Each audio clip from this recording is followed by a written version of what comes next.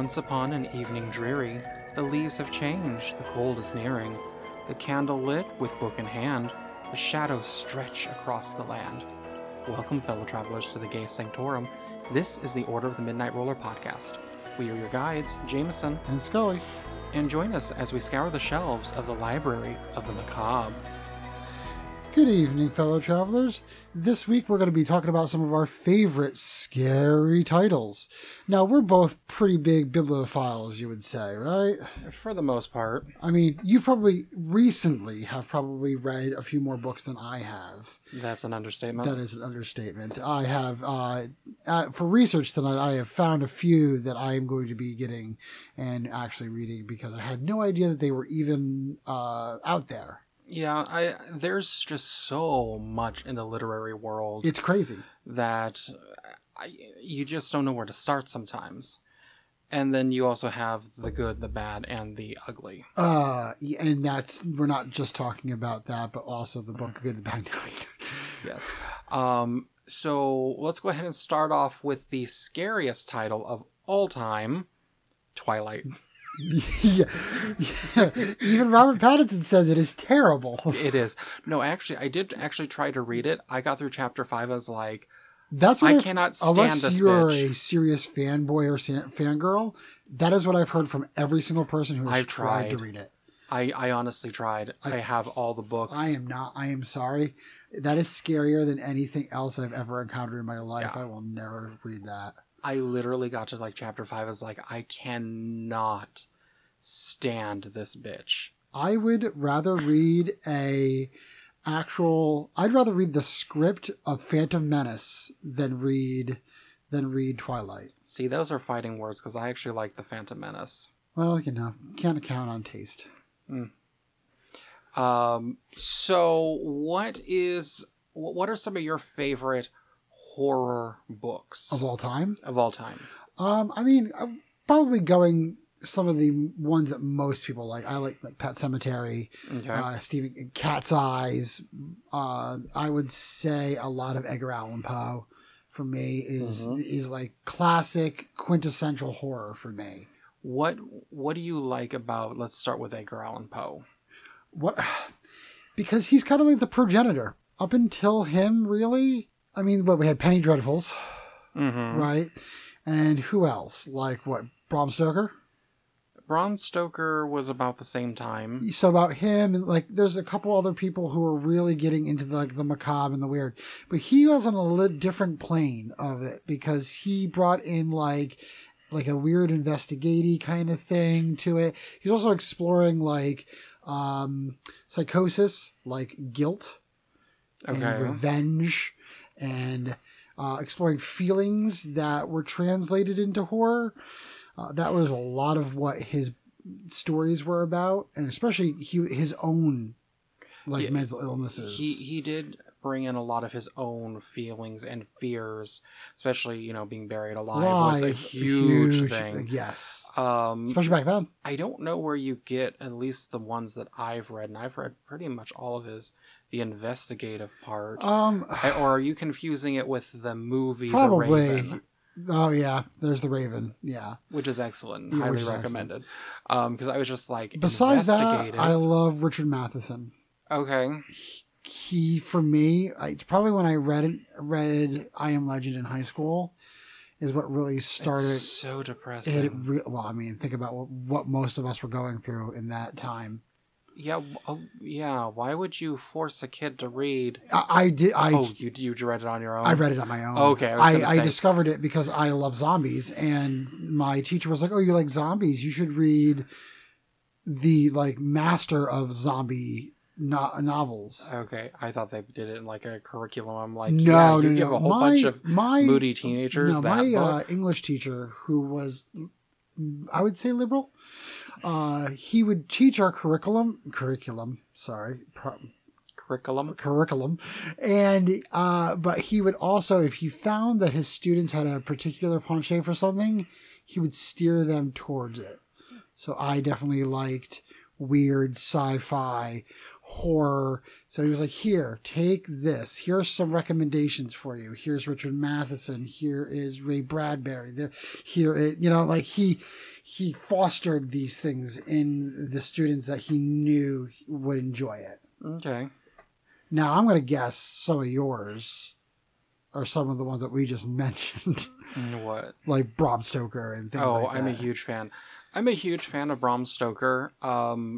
Obviously Dracula I do love. Right.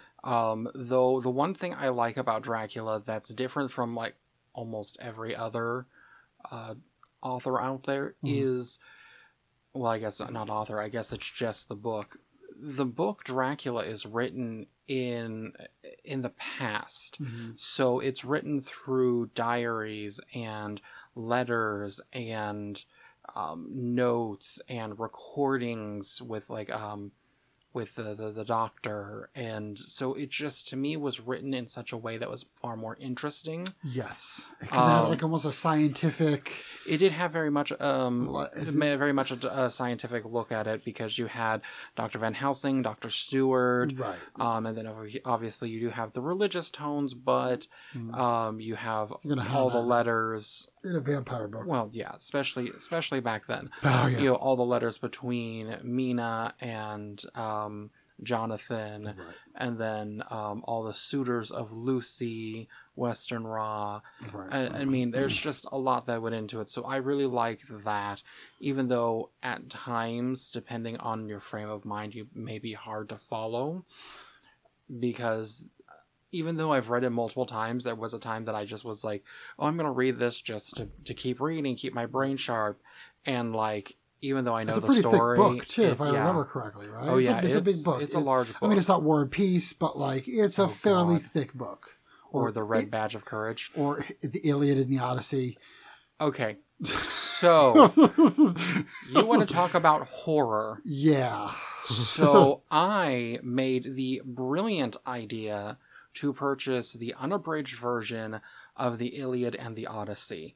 And I actually sat through all 42 hours of it. Wow. You do like punishment. That's the self-flagellation in the way of words. So I listened to it while I was doing a production. I forget what play it was, but I was sewing quite a bit of costumes. Actually, I think it might have been James and the Giant Peach, because I was sewing a whole bunch of gray vests. Right. But I remember like sitting through the Iliad and going, oh dear God, if you would take out so-and-so, son of so-and-so, died from so-and-so, son of so-and-so, by being pierced in the heart over the breastplate, and died with honors. Like, if you would take all that shit out, like, it would be like this thick. Yeah, it would be like nothing. So, the Iliad was really painful to get through. The Odyssey I do like, because it is more episodic and not as, like history based. I don't even know how to describe it. It's not War and Peace, which is just a slog. It's just like you need to get through it because it's your curriculum again. Curriculum. But you're just like, why am I reading this? It has no points to me. I don't know that I've actually read War and Peace. I did read the Red Badge and Courage. Oh, there's another one. That's the one. Yeah. I don't know which is worse. When you get a lit degree, you have a certain amount of crazy, stupid books that you have to read that you're like, why am I reading this? It has I can't connect to this at all. So which is worse, the Red Badge of Courage or Pride and Prejudice? Oh, Red Badge of Courage. I would read Pride and Prejudice again. Pride and Prejudice was written in the second person. Yeah, and then you just get the good one, Pride and Prejudice and Zombies. You get the same story, but add zombies. It's like Hulu Plus. Okay, I'll give you that one. I will give you that one. But I actually, speaking of Bram Stoker, a story that a lot of people probably haven't heard of is The Jewel of the Seven Stars. Yes. Which is one of my favorite by him. Now, I have yet to read Lair of the White Worm. I have seen the movie. The movie is weird. It's weird, and it's got a young Peter Capaldi in it. Yeah. Like, it's weird beyond weird. Yeah. And we like weird. We like weird, but there was, in particular, one artifact in the movie that yes. I don't want to spoil it because go ahead. We suggest you go watch it. Watch it. Please do. Be our guests. And then tell us. And then we're smiling with our horns out. No, I do recommend it. It's very weird, but it's interesting. Yeah. But The Jewel of the Seven Stars is... I wouldn't necessarily consider it horror in like the classical sense, although horror back then is way different than what we know now. Oh, yeah. I mean... Because right now we have... Like slasher and like... Slasher, to me, that's not horror. That's just gore for gore's sake. Think of like Freddy Krueger, which would be technically considered slasher. But The Conjuring. Yes. We're so desensitized by all these movies that really have horrific imagery that a lot of these books may not be as scary as they were back in the day. Right, because back they're coming out in like the 50s, 60s, 70s, even before then, 30s, 40s. People aren't used to this. I mean, they're used to like real horrors, like the horror of the Depression, the war, you know what I mean? Like real horror. And then somebody's writing fictitious things that they could never even fathom. But you also Lovecraft and like all that stuff. But I mean, even think back to like the mythology, like a lot of the creatures, the harpies, the fantasy, all the fantasy creatures that we know of now that we just is a second nature for us. Back then, people would go nuts. But The Jewel of the Seven Stars is more of like an Egyptian, coming back to life. They did the a movie, classic. didn't They have done several. And I thought we watched one. Well, I have two of them. One which I made you watch, which was done in the 90s, and it was painfully 90s. Yes. And the other one you fell asleep through. Not a surprise. But it was done in the 70s and was painfully 70s. Ooh. I would actually like them to do it and actually do it back in the Victorian era. That would be cool. Because so like now, but like in the Victorian era, like a modern movie, but a period piece. Done in the period piece. Okay, cool. Because back when they did like the mummy unwrappings, for right or wrong, like obviously we can have debate about what happened with the actual human remains and stuff. But back then it was very commonplace to have these things. And I think it's interesting to have those discussions. Not necessarily to say, oh my God, it was wrong, because clearly, grave robbery is wrong. Right. But to say this is kind of what they did back then. But anyway, I would like to see that redone. I highly recommend the book. I actually have a 1910 copy. Wow, I didn't even know. That's crazy. That's the oldest you have copy. So much stuff that I don't even know about. Oh yeah, it's ridiculous. That's not the oldest book I have, but it's the oldest copy that I could find of The Jewel of the Seven Stars. Okay. So the research I did today, I was going to go for your... Because when we decided to do this topic, I was like, I'll just do some classics, some like Stephen King, some Edgar Allan Poe. But as I was doing my research, I actually really stumbled into a few books that I had no idea were even out there from authors that I love. One in particular is Something Wicked This Way Comes, which of course we both know comes from Macbeth. But this was written in 1962 by Ray Bradbury. It's about two kids, and it's I feel like Stephen King was a Ray Bradbury fan, because Ray Bradbury always writes about like either super weird futuristic things or kids fighting something, which is very Stephen King, where it's like he's a bunch of kids and they're fighting supernatural beings. Well, this is kind of like that. It was written in the book takes place in the same year that it's written. So it's 1962 in Greentown, Illinois, which I thought was interesting. Us living in Illinois, I was like, how do they not know about this? So it's about two kids that a carnival comes into their town that they basically have to fight. It's a metaphor for fighting fear in general, and also that their father had fear of being too old to have children. Is what the book is really about. Okay. So Ray Bradbury apparently had kids or something like that, and That was one of the main things in the thing. He must have like a kid too late in life, and like he had fear. I was just gonna say, how are you wording this? Is it like he's too old where he cannot bear children, or too old where he has a child and he cannot raise the child? Right. Like okay. He's afraid to be. I can't talk tonight. He had a kid too late in life. Like he's 40, 50 in 1962, and he had a kid like way late in his life. So he's fearful of what the kid is gonna be like as he gets older.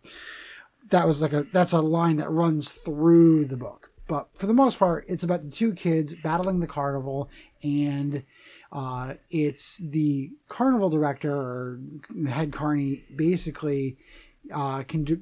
I can't talk today. I am so sorry, listeners.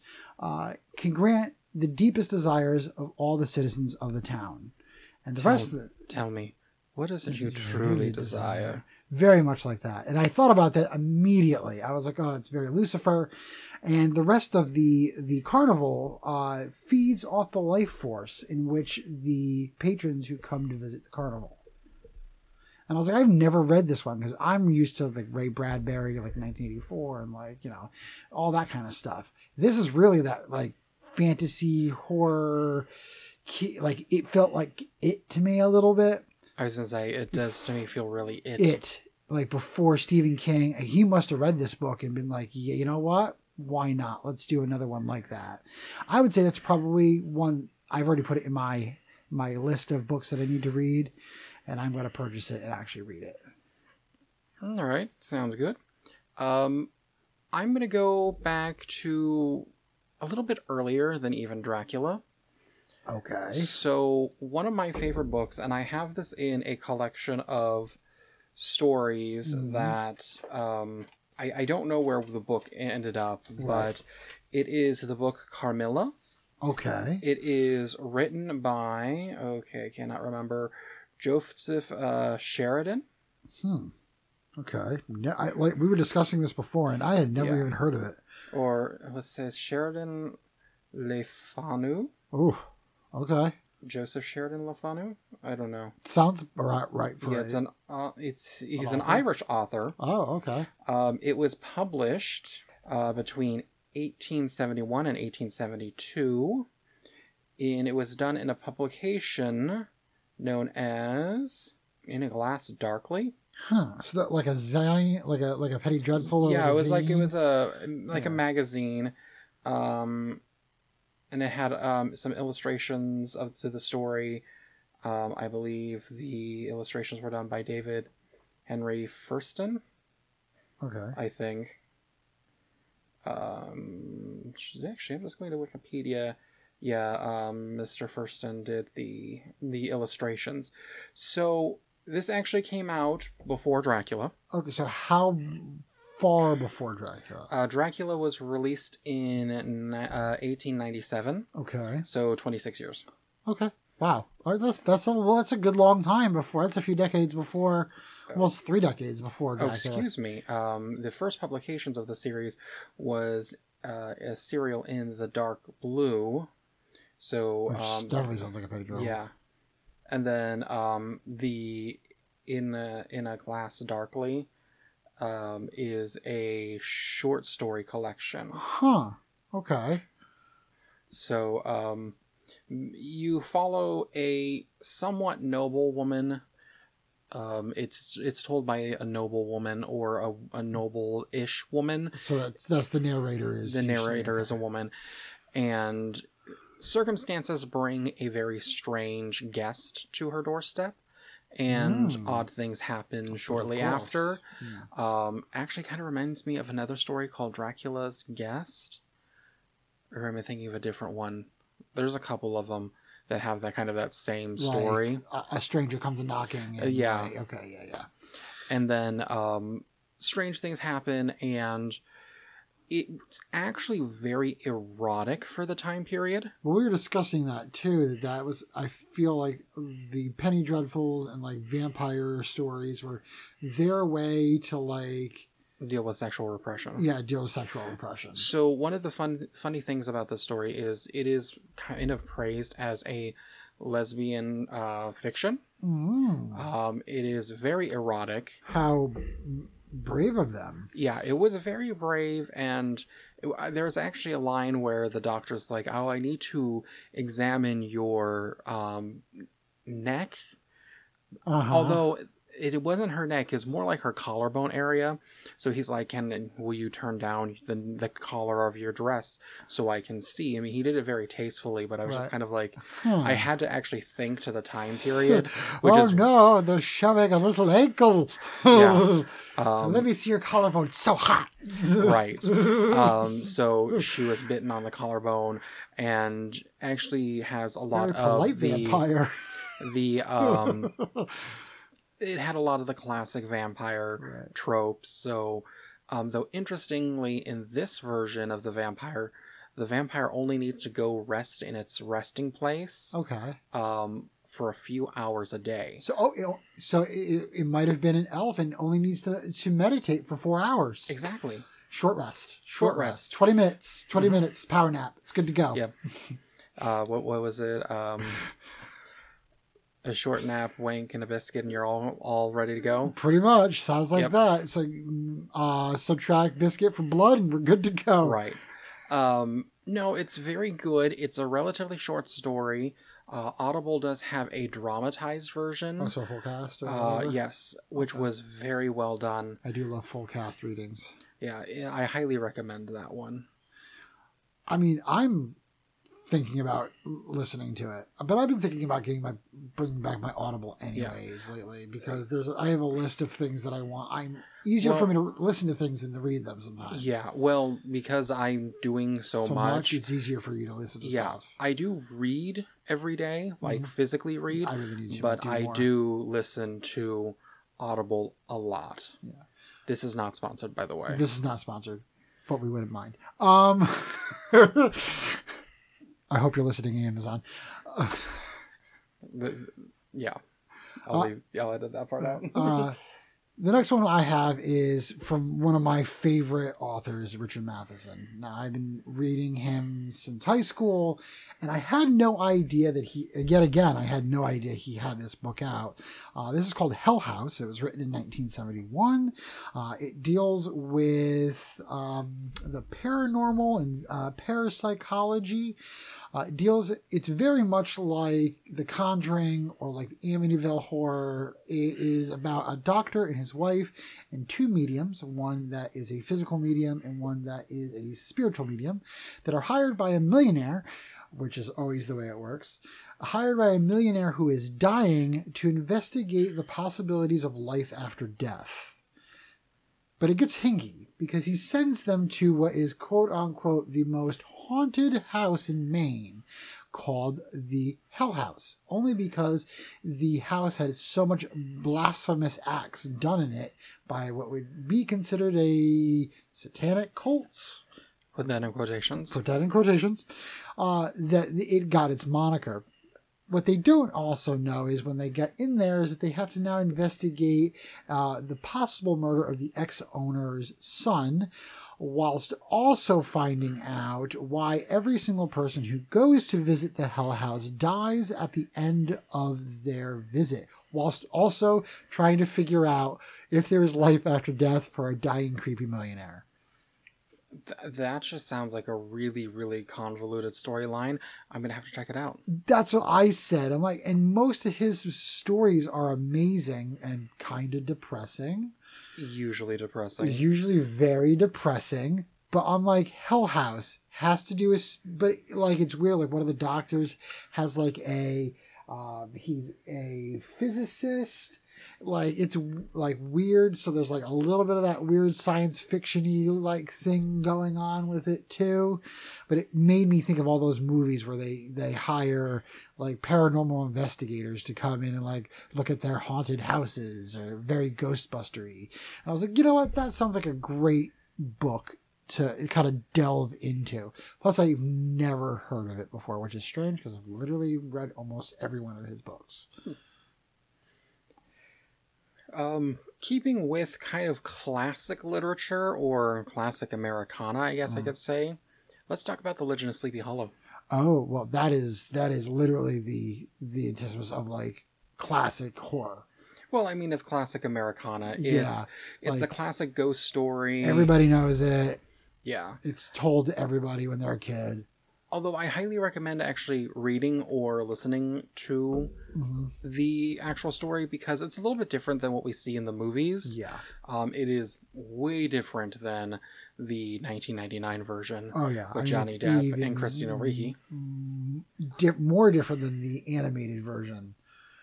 Which animated version? Oh, Ichabod Crane and Mr. Toad? Yes. We should watch that this year. Yes, we should. Well, we still have 11 days. So yeah. That is one I do want to watch, just for giggles. I like I liked the story just in general. It was originally published in 1820.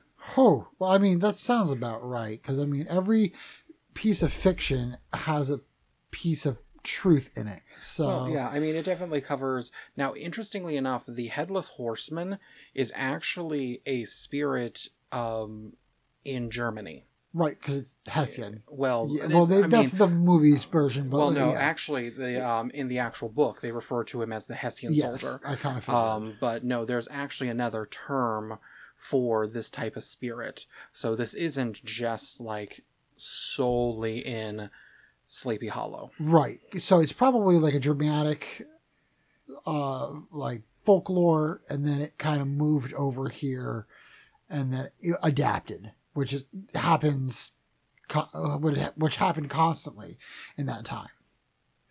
Yeah. This figure has been appearing in folklore since the Middle Ages.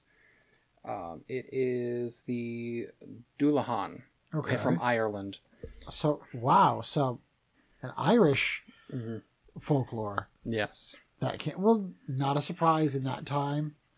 Yeah, but I want to say there was Germanic as well. Yeah, because the Sleepy Hollow story takes place in like that revolutionary kind of like early colonies. It was very much. It was mostly Dutch settlers. So that's nice. Yeah. Okay. Also, speaking of, showing a little ankle. So, oh no! I saw mid calf. That's one of the funniest parts of the book is when Katrina Van Tassel is prancing around in a shorter petticoat, showing off her ankle, and I remember reading this. I remember reading this in, I think, 6th grade and thinking, ankle? We see more than that in a Disney movie. Right. I was so confused. And the teacher had, and this is obviously before I got into the history of clothing and everything, but the teacher had to explain to the entire class that back then, women were not allowed to show leg at all. I mean, that didn't really come around until really the 1900s. Yeah. So, I don't know, interesting. And I also like the ending of The Legend of Sleepy Hollow because it leaves a lot to the imagination, but I'm not going to spoil it for those who have not actually read it. If it wasn't for those damn kids, I would have gotten away with it. Yes. Absolutely. But you don't know. It's actually the governor. Spoiled everybody. Sorry. No, it wasn't the governor. It was Scrappy Doo. It was Scrappy Doo. Yes. And he was pissed off and he would fit drunk. inside a large man's chest. He would. That'd be perfect. He would. Yeah, with that damn gland disorder. If you know the reference what we're speaking of, then we're happy for you. We just watched out of giggles the first live-action Scooby-Doo movie, and we're on a Matthew Lillard train here, people. We are on a Matthew Lillard train. We're about to go on our third one this season. Yeah, but I don't remember. Like it took everything bad from the early 2000s. Oh, it was so terrible. The tropes, every 2000s trope. First of all, I cannot believe straight men actually dress that way. Oh, you mean what was it? Sugar Ray? Yes. Oh, Lord. I remember the frosted tips where everybody looked like Guy Fieri. The sleeveless shirt, the chain, the jeans. I don't know. It just looks so. Oh man, I was like, guys actually dressed like that back in the day. Apparently so. I don't remember it. I remember bits and pieces of it. I remember Justin Timberlake and Britney Spears in the denim outfits. Oh, I was going to say the full Canadian tuxedo. The Canadian tuxedo and her denim patchwork dress. It was bad. I'm sure still burned into my head. He probably burned that in a can somewhere behind a building. You know, it's outfits like that I literally think the designer was like, what is the most god-awful, hideous thing that I can make and call it art? Derelict from trash to fashion. Because I know I've created some things. Not as bad as that, though. Well, no.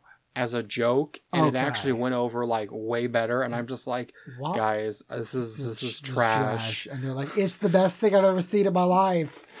And it's just, yeah. You're like, how much? All right, my next book is The Telltale Heart by Edgar Allan Poe. It is 1843. It's about a narrator who literally is distressed by his roommate's weird, eerie eye and his plans to murder him because of basically anxiety. Pretty much, that sums it up. Pretty much he and him dealing with the guilt of him murdering his weird old roommate. Well, he has the guilt, but he also has this really like weird, meticulous way of planning the murder. Mm-hmm. And over like a week and a half period. Well, I mean, he goes into like I can't even describe how it's a lot. Like anal retentive he is about specific things. Which we can't say he because we don't know whatever. They think that because they're so OCD about the way that they're going to murder this person, that makes them sane. Although I do have to interject with that one, though it does not specifically say he, because there was a male roommate, you would have to, especially back then, be a guy. They would have to be a man. Right. Although technically this could, the feeling and the thought process and everything could apply to any gender, of course, that happens with any of the stories. Right. But like Poe doesn't really say anything about the narrator. He describes the old man to the T, but like nothing about the narrator. What was it? The vulture-like eye? Pale blue vulture-like eye, which we would assume that meant that the old man was blind in one eye. Yeah. That's what I get from it, unless both eyes were blue and he was just obsessing about one of the eyes. No, I the way that I've seen it done, and if you haven't seen the movie version with Vincent Price, I highly recommend it. Of course, that was part of a special, wasn't it? I think so. But there's so many Vincent Price movies that are Edgar Allan Poe books. Oh, yeah. Like... Oh, yes. Yeah. Although I'm surprised you didn't know The Fall of the House of Usher was Edgar Allan Poe. I had no idea.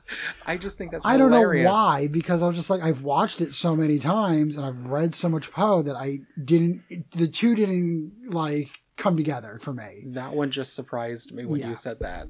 And isn't there like another movie too that's like a sequel or something like that? There's like The House of Usher and then The Fall of the House of Usher are the same thing, and they're just two different ones, an updated movie and one isn't. The only one that is I Fall know the House of of is Usher, Fall of the House of Usher, and that's the one with Vincent Price in like the 60s or the 50s. Yes. Although like Elvira's Haunted Hills is also based off of Fall the House of Usher, right?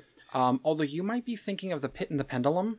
Probably. And because the movie The Pit and the Pendulum is very much kind of the same wheelhouse as The Fall of the House of Usher. And in The Fall of the House of Usher, it was weird because Vincent Price had like blonde hair, right? Am I correct?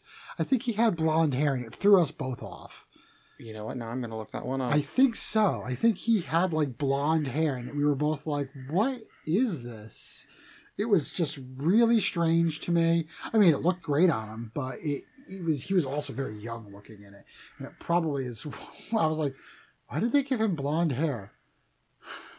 was like, I don't remember. Maybe the character in the book had blonde hair? There was a short in 1928. I will have to find that one.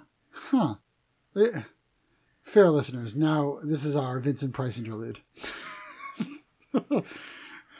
Vincent Price was in the Ten Commandments? I believe he was.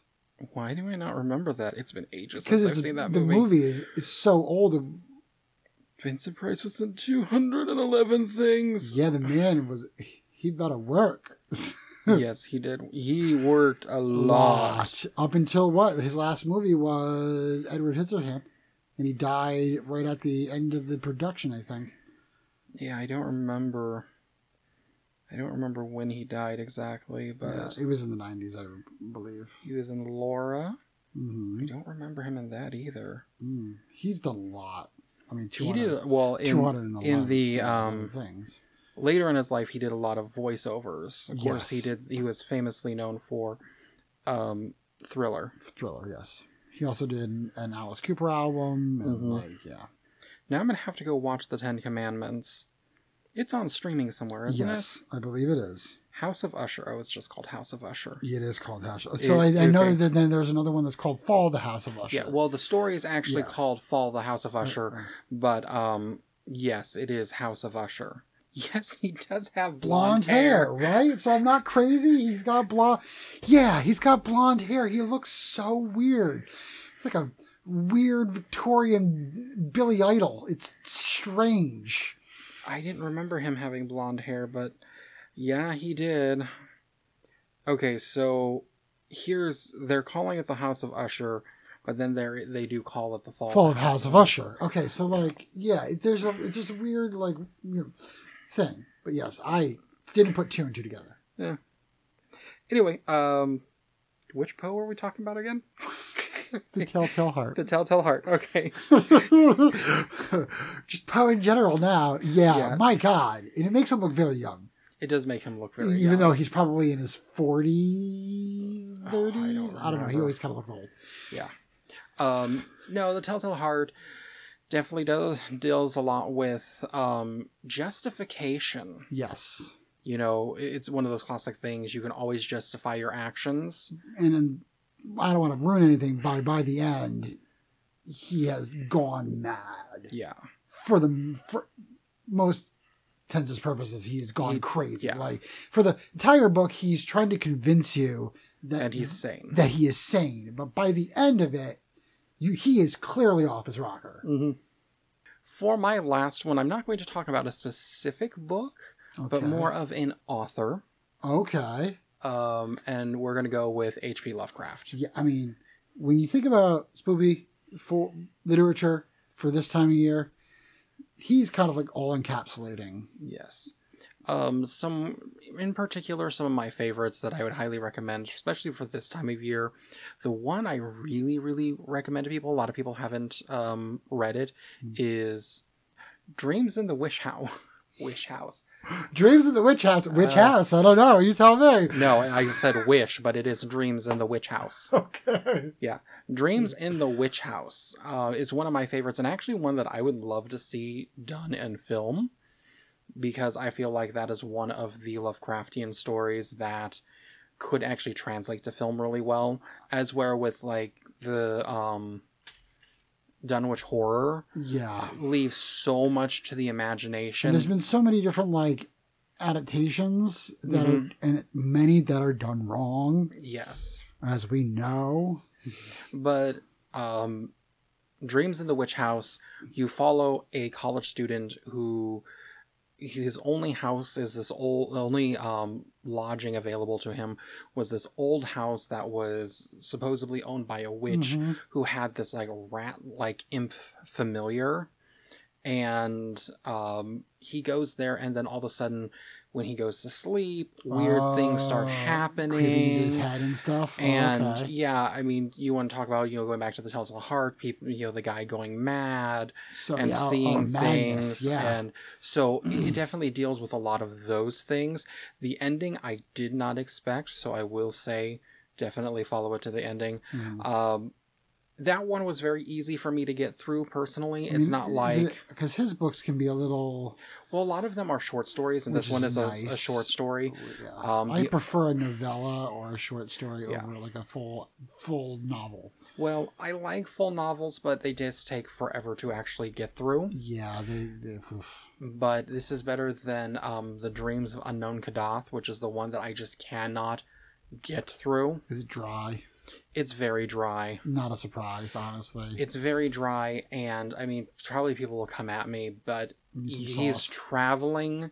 So in The Dreams of Unknown Kadath, he's traveling through, like, basically different planes of existence, trying to get to this, like, sacred place. Which is crazy for when it was written. Yeah, it really that's a really thought was. process and an idea that we would think of today. Mm-hmm. Not in, 1920. That is not something somebody's thinking about in at that time. Yeah. So, I mean, I will actually say I do understand that Lovecraft himself is problematic. Just because of the time periods. I'm not excusing that. Because of him. Personally. Yes. However, some of his stories are really good. I do highly recommend them. And it's sparked a genre. We now know it as, like, Lovecraft horror. Yeah, Lovecraftian horror. Like, that's a thing now. I mean, you can call it whatever, cosmic horror, Lovecraftian horror. Like, that good, bad, or ugly, he sparked a movement in literature and in pop culture. Yes. Because it is everywhere and it's hot. Everybody's doing it and continues to do it. From movies, television, comic books, everybody's doing it. Although Magic cards. Lovecraft Country is an amazing show. Oh my God. If you have not seen it yet, highly recommend. We still have to finish it. We have to finish it. We haven't seen the ending, so no spoilers. No spoilers, please. But we suggest it. Yes. So, Dreams in the Witch House would be one that I highly recommend. Call of Cthulhu is also one that I really like. That one, again, is not going to translate to film very well. But the thing I do like about, in particular, Call of Cthulhu, as well as the Dunwich Horror, which I know those two are talked about, like, ad nauseum. Yeah. So I understand that a lot of people have read those, but the thing I like about it is it stimulates the imagination, and I think that's one thing that our generation in particular doesn't have enough of. No, we're about remakes and copies, and we're rehashing. Nobody's trying to come up with like their own brainchild. Another one that I absolutely loved was Shadows over Innsmouth. That's our episode for this week. What are all your favorite books for this season? Give us a shout over at O Midnight Roll on Twitter and Instagram, and check us out at www.orderofthemidnightroller.com for other topics such as this. And join us next week as we talk to the one-winged angel about why he only has one wing. Ta-ta!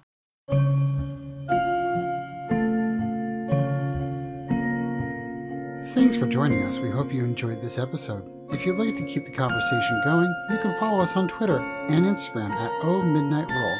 Also, feel free to like, rate, and review us wherever podcasts are located. Until next time, good morning and memento mori.